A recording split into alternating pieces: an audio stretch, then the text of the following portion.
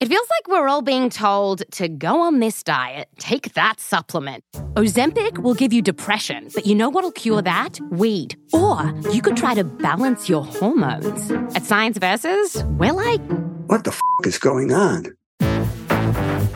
Forget the crap online and listen to Science Versus. Just the facts. Oh, and a bunch of stupid jokes. What is a ghost's favorite fruit? Blueberries. That's Science VS. New season out on Spotify soon. On October 4th, 1889, Martha Needle placed food on the nightstand next to her 30-year-old husband, Henry. He lay bedridden at their home in Richmond, Australia. Henry's doctor, George Hodson, soon arrived, surprised to see the once robust carpenter now weakened by violent heaving spurts. Unfortunately, there wasn't much Dr. George could do. Later that night, Henry Needle breathed his last breath. Moments later, his tearful wife, Martha Needle, came to collect the doctor, mourning for her dead husband. Though puzzled by the circumstances of Henry's sudden passing, Dr. George declared that Henry's official cause of death was subacute hepatitis, persistent vomiting, enteric fever, and exhaustion. And one more thing. He attributed the death in part to Henry's obstinacy in not taking nourishment. As it happened, Dr. George had noted something odd before he departed during one of his visits. Henry had not even touched the chicken broth and jelly that Martha had served him hours earlier. It surprised Dr. George that a husband of such stature would deny a home-cooked meal in his time of need. After all, it's not like it was poison.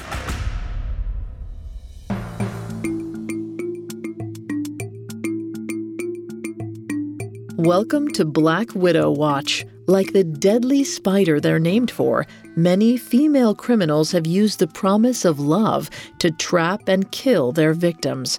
These men believed they'd found the person they would spend their lives with. Instead, they had wandered right into the web of a deadly predator. Throughout this month, I'm taking a look at the world's most notorious Black Widows. In these episodes, I'll uncover what made these women decide to murder the people they'd vowed to love and cherish. We'll detail the specific methods they used to carry out these ends, and finally, we'll explore what made their respective prey susceptible to the charms of a predator in disguise. Today we're discussing Martha Needle, who discovered early on in life that an arsenic product called Rough on Rats also had a deadly effect on people. 5 people, to be exact. More on Martha Needle after this. Now back to our Black Widow. Martha Needle started life in Adelaide, Australia, on a hard road. According to neighbors, her alcoholic mom regularly beat her with a stick and tied her up with rope. In addition to regular physical abuse, Martha's stepfather sexually assaulted her in 1875 when she was 11. Martha left home shortly after the incident, taking work as a housekeeper, but running from her traumas wouldn't make them go away. Though not much is known about Martha's teenage years, they were short-lived. Because in 1881, when Martha was 17, she married a carpenter named Henry Needle, who was 5 years her senior. The two spent a brief period of time in Sydney, Australia, where their first daughter, Mabel, was born. However, they soon moved to a suburb of Melbourne. At first, the family appeared happy. Those who knew Martha and Henry Needle observed that they were comfortably situated and well-matched. Martha's mental state, however, displayed signs of deterioration as she coped with the wounds of her past. To cope, she nursed herself with an easily accessible mixture of laudanum, morphine hydrochloride, cannabis, and chloroform.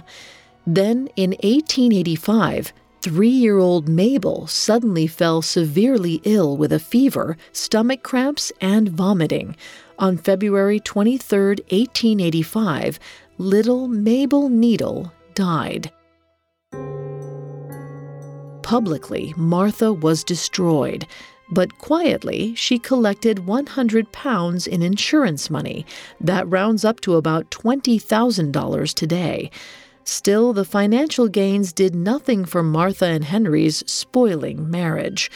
Martha allegedly spent many evenings out on the town unaccompanied, flirting with drunk bachelors. When she was home, Martha and Henry fought bitterly. Then, in the fall of 1889, Henry suffered his own fits of vomiting. Reports suggest he refused all nourishment Martha provided him, often smashing her plates of food at the wall when she grew insistent that he eat. Though the behavior may have seemed irrational to doctors and the public, Henry had only been acting in self-defense.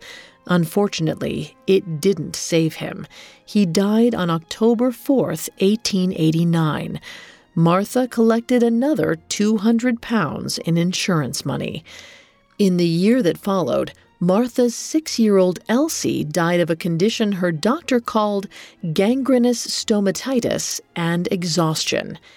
8 months later, in 1891, 4-year-old May perished from tubercular meningitis.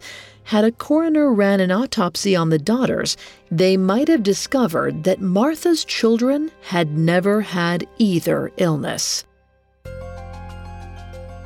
But this is where the story takes a turn, because Martha might not have been motivated by financial gain.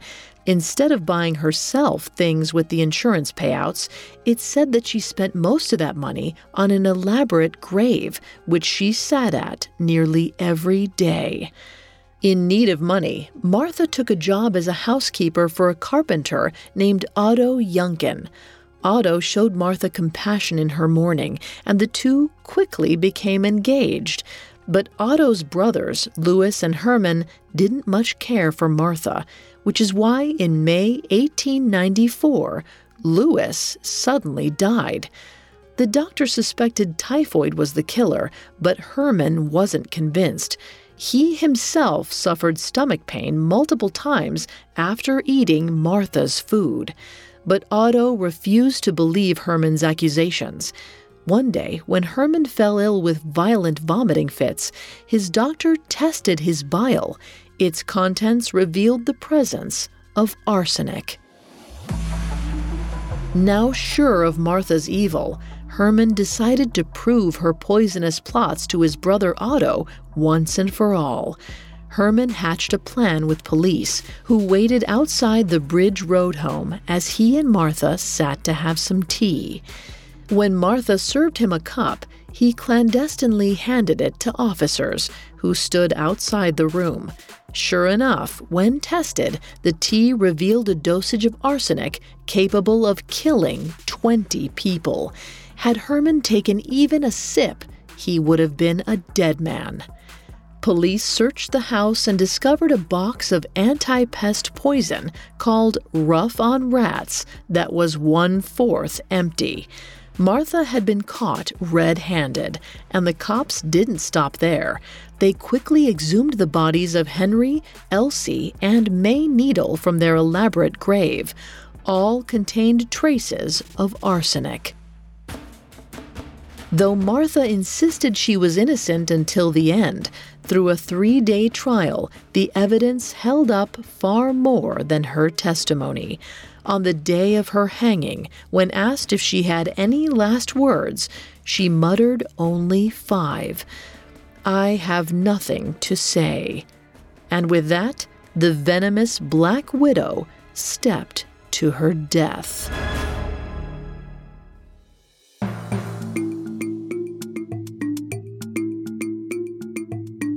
Thanks for listening. We'll be back tomorrow to examine the twisted web of yet another Black Widow. For more villainous women, you can catch episodes of Female Criminals for free on Spotify or wherever you listen to podcasts.